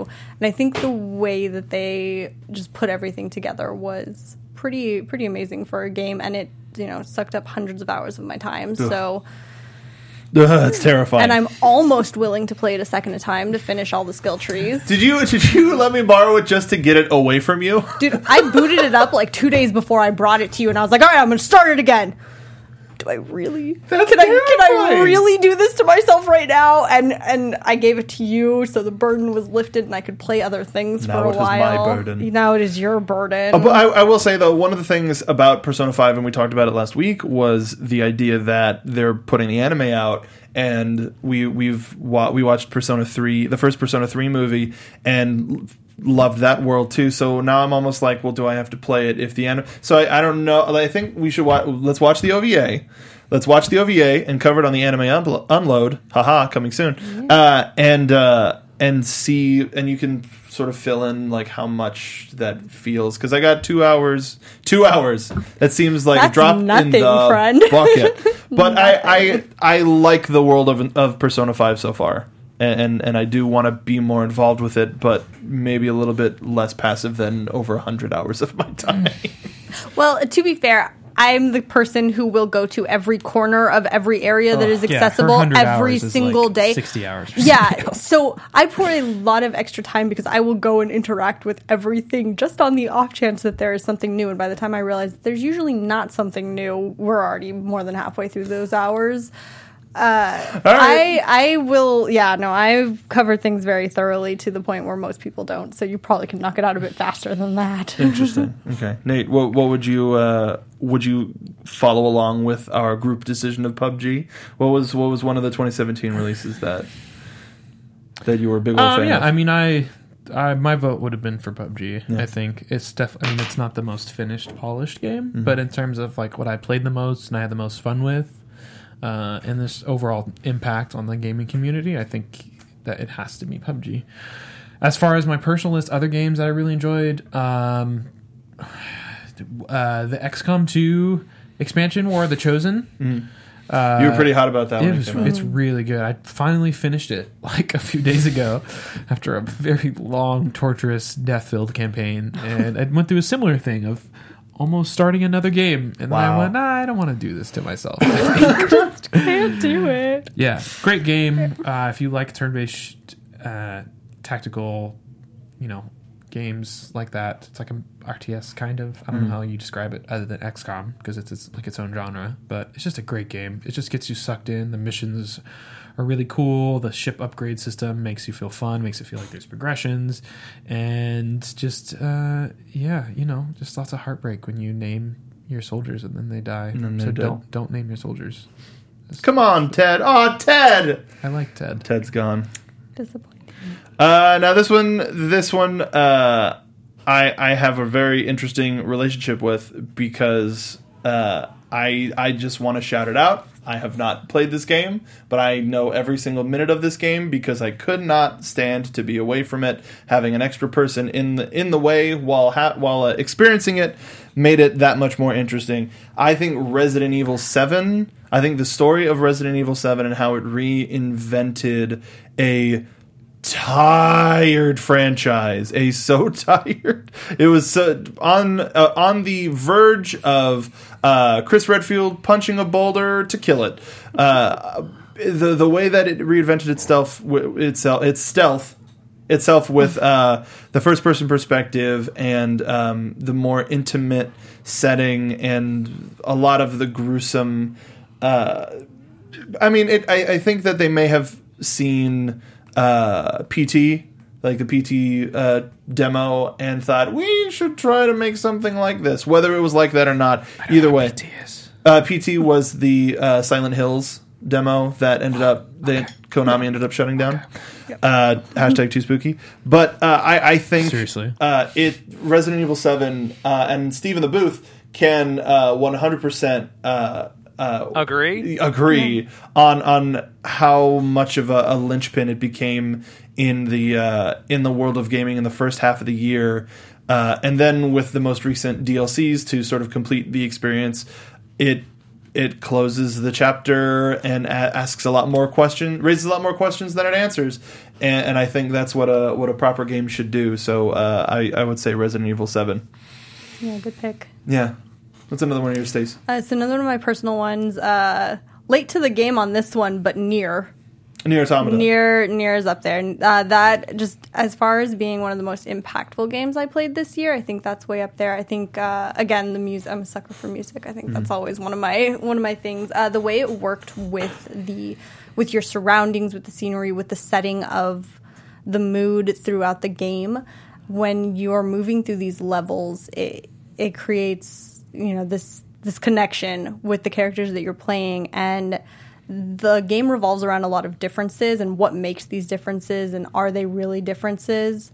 And so just everything working together to create that sense really pulls you in and brings it about. And some of these storytelling mechanics that they employ are really new and challenging and something fresh. They took a couple of risks with some of the things. So from a design standpoint, it brought about a lot of interesting new gameplay styles that I admit were very frustrating at some points. And the little bit of grind that you do have to go through, less frustrating than expected, but still a little. But overall, still a little. But overall, what the game accomplishes and how the game makes you interact with the world and then think, just apply it to outside was, super impactful. Mm-hmm. How about you, Nate?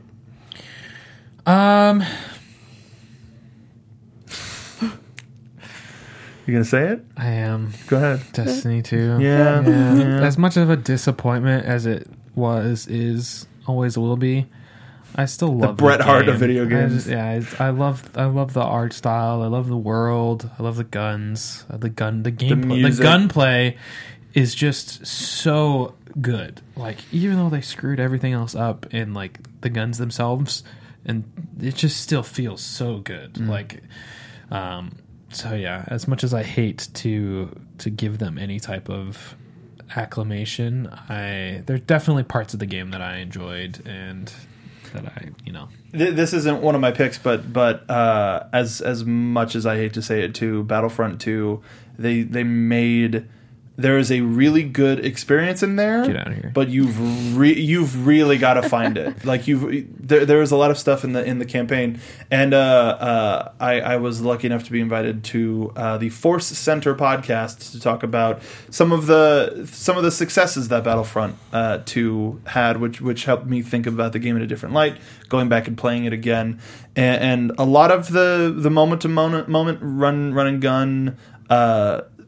Actual gameplay stuff is fun and good and tight, and the vehicle combat is fun and good and tight, and the story mode, while a lot of the story stuff I don't necessarily agree with, a lot of the stuff that you end up doing is very cool and different and stuff that you don't get to see in Star Wars games.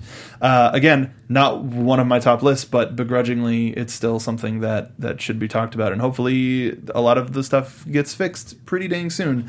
But long story short, another one of my choices is Zelda Breath of the Wild, because I get it now that I've been playing it for however many hours I've been playing it. I feel no constraint. I feel no sort of duty or man, you really should. You said duty. I did say it. I said a poop word. But I feel no sort of responsibility to have to. I need, like, Horizon. I don't know what brought it on. I think just because I've had it for so long and didn't play it, and then we were starting to talk about it and everything. I was just like, I just need to finish this game. Whereas with Zelda, even though trying to get it and play as much of it before the end of the year, anytime I turn it on and start to look for shrines or this, I get sidetracked. Similar stories to what you and Patrick were talking about with Horizon. But especially with the Switch and being able to play it on my couch, or take it with me on the go, or play it on break at work, or anything like that. Taking away all of those restrictions with the game really helps me sort of get sucked into it a little bit more than if I had to sit in front of my television and play it. And I'm taking it slow. Like I reached a checkpoint where I had to reach a particular domain, and then I left, and I went, and I'm trying to find as many shrines to upgrade my stats as much as possible, and then I'll continue with the story. But right now, I feel no sort of like, you should finish the story, and the game itself isn't like, hey, listen, like another popular game that I've never heard of would do. But yeah, I feel like it's go find that person. No rush. We'll be back here though. So I mean, you should get to it. But yeah, I Zelda, I'm absolutely loving, and I can't wait to. I don't want to say that I want to 100% the game, but I don't. I'll probably give up, but I'll get pretty down. I will deserves an attempt. Solid 80% that game. That's what I'm going to say. But yeah, I'm loving Zelda, and I think it is 100% a Switch, a reason to buy a Switch. Hey, Stace, do you have one more? I got one more. I got one more that got me at the very early in the year, and it has stayed with me since then, and that would be Night in the Woods, which narratively was some of the most beautiful language written out in dialogue and spread throughout the game. It's a very limited kind of open world. You get to run around every day and follow her story. And the way the characters were designed, it hit at such a time that it was completely relatable. And it's presented to you where you're following her certain struggles, but it's also kind of morphable. So you can choose your own dialogue branches while still all staying on the same path.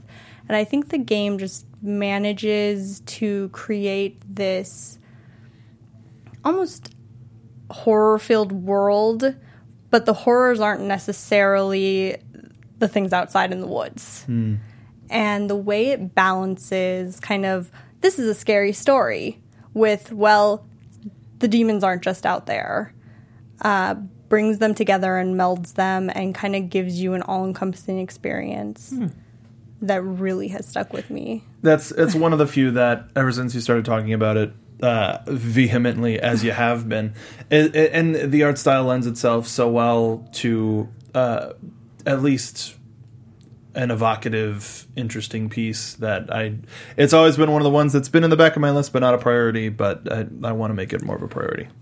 I just think the character design is really great. This is one of those games where you think you kind of know where it's heading, and then you'll jump into a level and just be completely blown away with the way it's changed. It uses a mixture of the scenery and music again to just create. There are times of calm and peace, and then there are a few levels that I think about regularly that just create this sense of urgency. And I don't think I've ever remembered feeling quite so like anxious in a game when there was really nothing happening.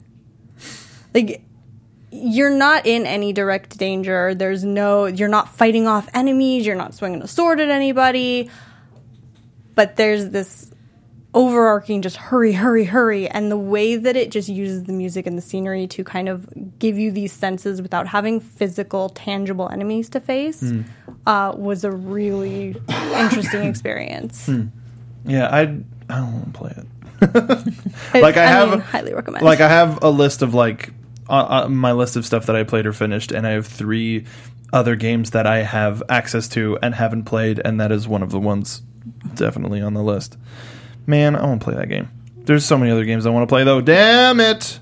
Hey, Nate, what you got?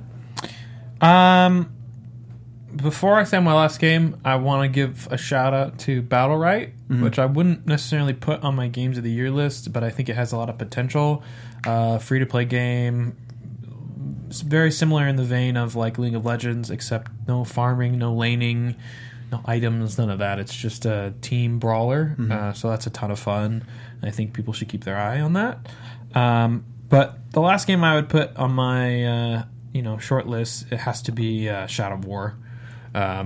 The way that I was just immersed into that game I only played it for like a week, but I got like 60 hours within that week. It was absurd. 60 hours of a week, that's a lot. Yeah. Well, I was... 2.5 days? Wasn't working full a lot. Days? Hey, shh, don't judge me, okay? Look, I like the game, okay? And for all intents and purposes, I'm done with it until the DLC comes out. There is that final grind that I'm just not going to do. I watched the cutscene on YouTube, so I know what happens. Not worth it. But... outside of that, the end game grind that happens, everything that happens before that, spectacular. Talion, unfortunately, is not a very interesting character, but all of the other characters around him are very interesting, and the story, the meta story, is interesting, and the action is great. The sieges are great. The different locations is great. The amount of abilities, the way they change the tree so you can, there's a ton of new abilities, but you have to choose between which ones you want. So there's actually different builds and play styles. The way the item systems work with like item sets later on in the game that have different abilities and upgrades. Like they just put a lot of care and a lot of thought into it. The Nemesis system. Oh, and the intros. When you meet these orcs and they say these things, some of them are just like, I'm gonna kill you. Okay, all right.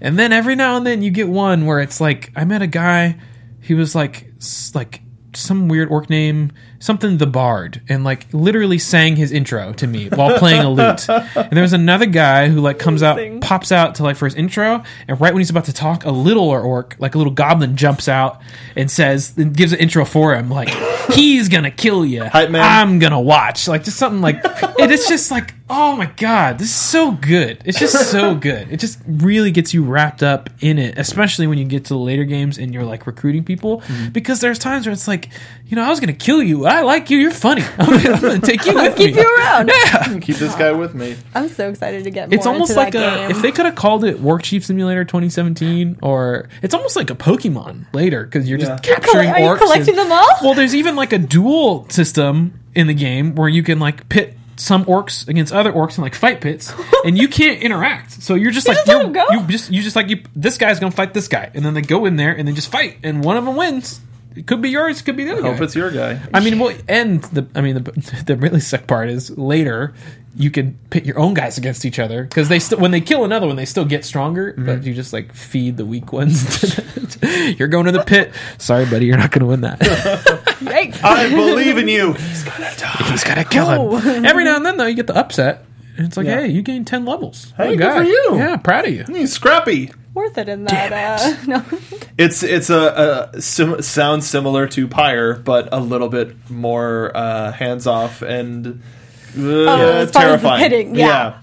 I mean, you don't get as emotionally attached. You don't have to be in control. I think that's a lot less terrifying. But sometimes you feel like it's looking really bad, and you're like, no, come on, just let me help him. Let me jump in the pit.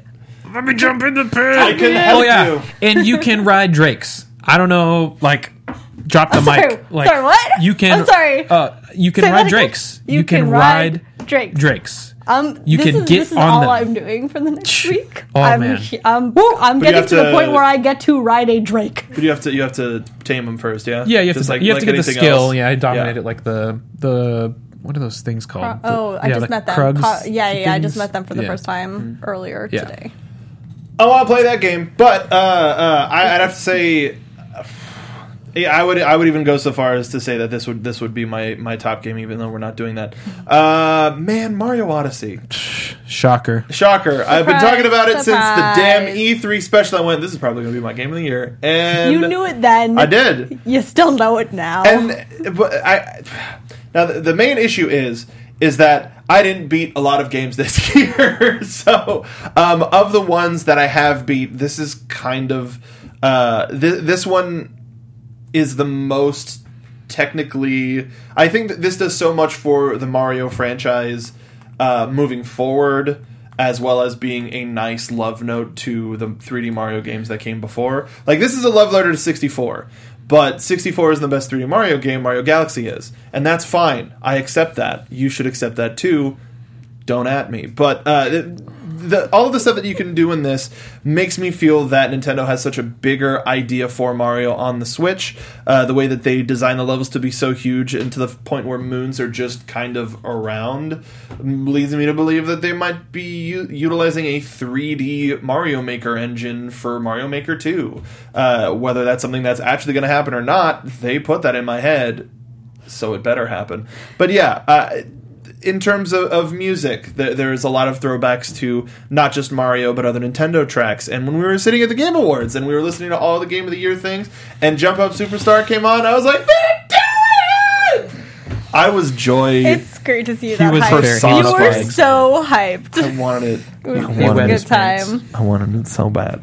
And we got it, but that's also just one of... I replay that level frequently. Not just because you can get 335 coins from it, but because it's just a fun celebration of what Mario is, and the game that got a lot of us starting in gaming, which was the original Mario Brothers. So that level is one of my favorite levels in gaming, just in general, and it's because it's so fun and so happy, and it makes me feel good, unlike just being surrounded by death that a lot of these other games do. But as we're winding down, I want to ask, did you have any favorite levels or moments from games that whether we talked about or not? Or can you decisively say what your favorite music of the year was? Oh, yeah, I can do that easy. Yeah. Destiny.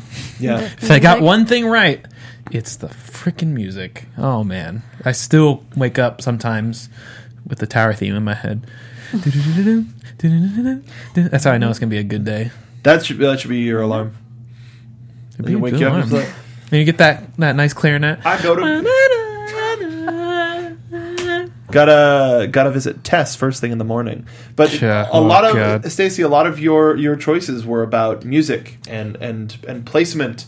Mm-hmm. Do you have a favorite music? You know what? Before I finished Pyre and Nier, it would have been Persona. Mm-hmm. Now it is the battle music from Nier or the Liberation Rite song from Pyre, which is just astounding. It's beautiful, and I think that takes it away as the music that I would just sit and listen to. Do you have any of these on your phone, your iPod, or anything? Not yet, but I just finished Pyre last night, so I'm going to be on it. It's getting I will be there. I do have some of the Nier music saved because it's a good time. Yeah, I agreed. But also the Destiny music is so good. Did you download the totally legal version of Music of the Spheres? No, I've heard it's really good. Okay, because I can get you a copy. Yeah, I mean, believe me, I can get it too. Well, I don't know if they've taken it down yet. I if they're guarantee you I can still get it. Somebody on the subreddit has it in the Dropbox that they can give it to me. Yeah, no, I haven't listened to it yet. I've heard it's really good. It's definitely, I mean, I want to, but I'm also not itching to. I don't know. I feel like it would just be really bitter, especially with all the stuff that's gone around that too. Yeah. Like, it's just another reminder of like how badly things are being handled. So, if we're talking about music, I think one of the games that we have to mention is Cuphead, because initially just hearing it externally from not playing the game was one thing, and then once I started going into it, it's much more involved in the actual game. It's a lot more involved. Playing levels over again is different because the guy who did the music made 20-minute, 30-minute long cuts of these because he didn't want it to be procedurally generated to where, you hit a thing, the music cue changes. It's like, no, it's just jazz. We're just going to play jazz. And then even more so than that, the Devil's Second in Command, King Dice, has a sung theme that's like a Disney villain song. That is so cool. It's pretty cool. It's like, I hate this guy, but I love this song. Awesome. This is great. If you can get Cuphead on PC or Xbox, that's another one that, despite being hard, is worth it. Yes, we know the way. Commenting in chat, but I also want to remind people really quick. Hey, sub to us. If you have Amazon Prime, you can sub to us for free by using Twitch Prime. All you got to do is connect your Amazon account and click that subscribe button, and it really helps us out. It really helps us out. It really helps us out. Also, thank you. Did anyone else enjoy the music in Getting Over It? I mean, I haven't played that game. We haven't played it yet, but we've watched it. I almost bought it. And if you want us to play it, just gift it to us. Anyway, but please don't do that to me. I'll play it. I'll go first. But I love the jazz stuff that the smooth stuff that they incorporate into it. That helps level me out. If that game didn't have smooth jazz in the background, people would be breaking their computers. I feel like that would make guy would have gotten murdered by now. Like, he'd be, it's okay. I'd be like, imagine that game. It's not okay. With like some Rammstein, like. I think that would make it better. I would feel more I think I would feel better about it. Like, that would keep me motivated. Whereas the calming stuff, I think, would have the opposite effect. I'd be like, no, I am done. Not again. I also asked about I also talked about levels. Did y'all have like a favorite level or a moment from a game this year? A couple of the boss fights in Shadow War were pretty cool. Honestly, when I think of like gaming moments that are my best of the year, they're all in PUBG. Not even like winning in like chicken dinners, like accidentally shooting my friends and stuff like that, or like flipping the Jeep into a building and then it explodes, crazy stuff like that. Like, for me, those are all, that's why that game is so good, and that's why it's my game of the year. Is there's just not another game like that simultaneously can get my heart rate pumping and make me really, really focused and intent on what's going on, and then also we can jump into another game and spend 20 minutes just driving around, cracking jokes, shooting each other in the back of the head, having a fun, silly time. Like, it's just a very unique experience to that game. Kicking back, having an energy drink with the homies. Yes, not a Red Bull. Not a Red Bull. No. Energy drink. You see that? They changed the coloring? They changed the skin. Nice. Yeah. Rightfully so. Yep. Did you have a level that popped out? So I've got two in mind. There's a musician dream sequence in Night in the Woods, which is just absolutely astounding. That's one of the ones I was talking about earlier. And then a level as a whole in Nier, there's the amusement park level. That was the one where I just dead stop, like sat there crying after a couple of repeats of that level. Wow. That game. Yeah, a lot of it just emotional feelings. Just changes and morphs and grows into different things. And it's surprising and breathtaking in a lot of cases. without being specific, I mean, there are a couple of levels in What Remains of Edith Finch that you start and you go, oh no! I know which one you're thinking of. There's two. Well, there's two. I definitely know one of them. But yeah, without being specific, because you got to play it and you got to experience it. But it tells the story of this of the various members of the family, and for some people it may start a little bit more, you know, where it's going to go than others. But there's a couple that are just, Did Ghost Recon Wildlands come out this year? Yes, it did. Yeah, that has to be up there on my. I think it would be up on Patrick's too. It's such a great game. That's a really good game. They really nailed that. It was fun. Yeah, it's like a excellent sandbox. It's like Grand Theft Auto in the jungle with a squad of Black Ops mercenaries, like, but still driving around like, woo! Yeah, off a mountain. Yeah, I wish the driving was a little bit better in that game, but it's not what the game is about. When did you play it? Because they did a launch. Yeah, they did a rebalance pass of all the vehicles. Because like the helicopter was a nightmare to fly before. Yeah, now it's way better. It's way better. So the last thing that we're going to mention is you've already kind of mentioned it, and I think I can already tell your answer. But what game, either from 2017 or not, I know where this is are going. you going to be returning to the most? Do you think? I mean, game from 2017 or not? But I know both of your answers. I mean, League of Legends and PUBG. Yeah. I mean, I will play Destiny when the expansion comes out. I'm going to bitch about it the whole time, but I will play it. But those are probably the two. Also, Shadow War is supposed to have whenever that expansion actually drops, not with new orcs, but with actually like missions and stuff to do. I'll definitely go back to that. Like a good post game. Yeah. There's supposed to be like a thing where you play in another area as like one of the other characters. Okay, so that should be interesting because that should be like a new moveset and stuff. But I dig it. We'll see.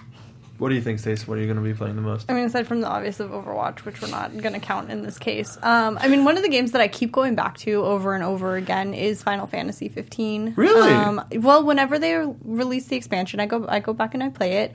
And honestly, the only reason I stopped playing that game is because I ran out of things to do. For all of its flaws, that was a world that I love being in. If there were more things, I did the stupid jumping dungeon because I was so desperate for something to do. Yeah, my roommate did that. All those, horrific. all the.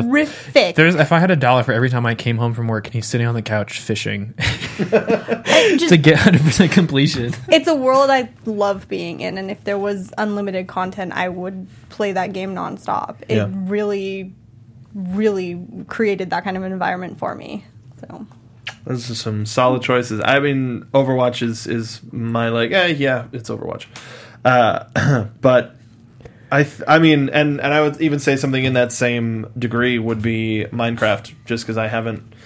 I think the longest I've gone without playing Minecraft has been like 2 months, 3 months, but some part of the game makes me want to go back to it, whether it's, I haven't played this in a while and I'm going to go back, or I want to build something. I don't usually like building something. My design choices are really stupid. I get it, Steve. Minecraft, Overwatch, but those are like holdouts. I would say I think I'm going to do as close to 100% as I can while staying sane of Zelda. I'd like to go back to that world. It's that is one that I would like to go spend countless hours in. I just figured out how to not get struck by lightning, which was great. I was running around in a storm with a big. Were you holding a? I had an axe and a metal shield, and it just started to spark. And I went, wait! And I got under a thing. I pulled out a torch, which is wood, and a wooden shield, and then I ran around and I stopped sparking. Good call. But yeah, the environmental stuff, I love being in that world, and I don't feel pressure to be in that world, just like I don't feel pressure to be in Minecraft or anything else. I like it a lot. Lucifer in chat, hi Devin. I keep going back to Ark. Get sick of it, and then when we start a new map, new mods, it's a whole different game. Yeah, I think with those survival stuff, it depends on where you get dropped, what you have spawned in the area. Stardew, I got to get back to AC Syndicate sometime soon. Man, that. You've not finished that one? I haven't finished. Well, I started playing it on PC, and I didn't like it. Oh, that's right. What? Do you have a controller that you plug in? No, I need to do that. See, Hellblade is Assassin's Creed controller exactly with a keyboard. Who does that? I didn't know. Okay, I got it on sale on Steam because I couldn't find it in a store anywhere. $15. You can go to GameStop and get a used. They didn't have it. It was right after it had been on sale, so they didn't have it. So I was like, well, whatever. I really want to play this, so I got it for PC, and then I didn't plug in a controller, and that was my fault. But that's the same thing with Hellblade. I haven't gone back to it yet because I haven't plugged in my controller, and I feel like that would also be high up on my list for this year too. That happened to me with Witcher 3 when I started playing on PC. I was trying to play with a mouse and keyboard, and that's it was just probably pretty rough. God awful. That does not sound fun. The controller was played. Thank you to Lucifer Catnip for subscribing. Thank you very much, Devin. We got that new sub hype. We love you. You're going into the nailed it.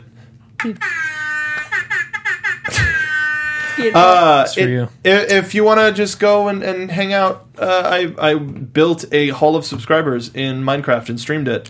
So a lot of our subscribers from the past couple of weeks. Not yet, because I'm making a big host area where it's like platinum. A bigger shrine. A bigger shrine, much bigger. But yeah, if you want to go check that out, that's also in our VODs. We did a fair amount of streaming this week, and we're going to do a good amount this next week too.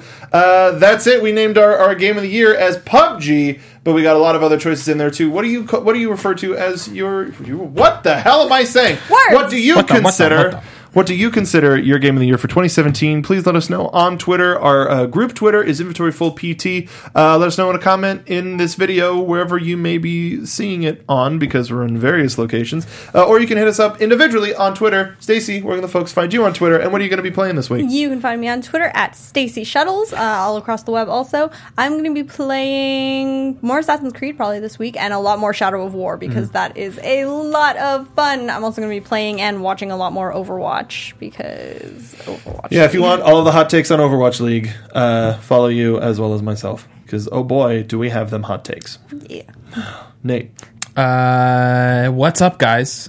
You can find me on all social media at DogLikeNate. I'll be playing League of Legends, of course, because new season's starting, so I'm not going to play with you. But we could probably play some PUBG. Get at me on Twitter. And, Division. If you play Division, I need people to run incursions with. So we can do LFG on our Discord. We can. Yeah. Our Discord link is down below anywhere that you're watching this. And if you want that link as well, tweet at us and we'll get you in on it. But if you want LFG, if you want to play with us on anything, please hit us up there and we'll get more into that. I'm the Internet's Mark B. Donica. You can find me on Twitter at Mark B. Donica. Also, make sure to follow Patrick at P to the D's. He will make sure to tell you what his Game of the Year stuff is, because he's very vocal about that. And I'm going to be playing Overwatch. I'm going to be playing some... I want to play more Cuphead and some Zelda, but I probably won't stream Zelda. Maybe. I've been doing a lot of fan polls for like, hey, what should I stream? And Zelda hasn't been winning. I'm surprised that both Cuphead and WWE 2K18 beat it in polls, but whatever. That's what y'all want to watch. If that's what y'all want to watch, we'll give you what you want. Make sure to follow and subscribe here. And thanks again to the Popcorn Talk Network for hosting us here. You can follow them at the Popcorn Talk. Thank you to Steve in the booth. Thank you to everybody here, and we'll see you on Twitch. Bye, everybody. Delete From Mercy. Producers Maria Menounos, Kevin Undergaro, Phil Svitek, and the entire Popcorn Talk Network, we would like to thank you for tuning in. For questions or comments, be sure to visit popcorntalk.com. I'm Sir Richard Wentworth, and this has been a presentation of the Popcorn Talk Network. The views expressed herein are those of the hosts only and do not necessarily reflect the views of the Popcorn Talk Network or its owners or principals.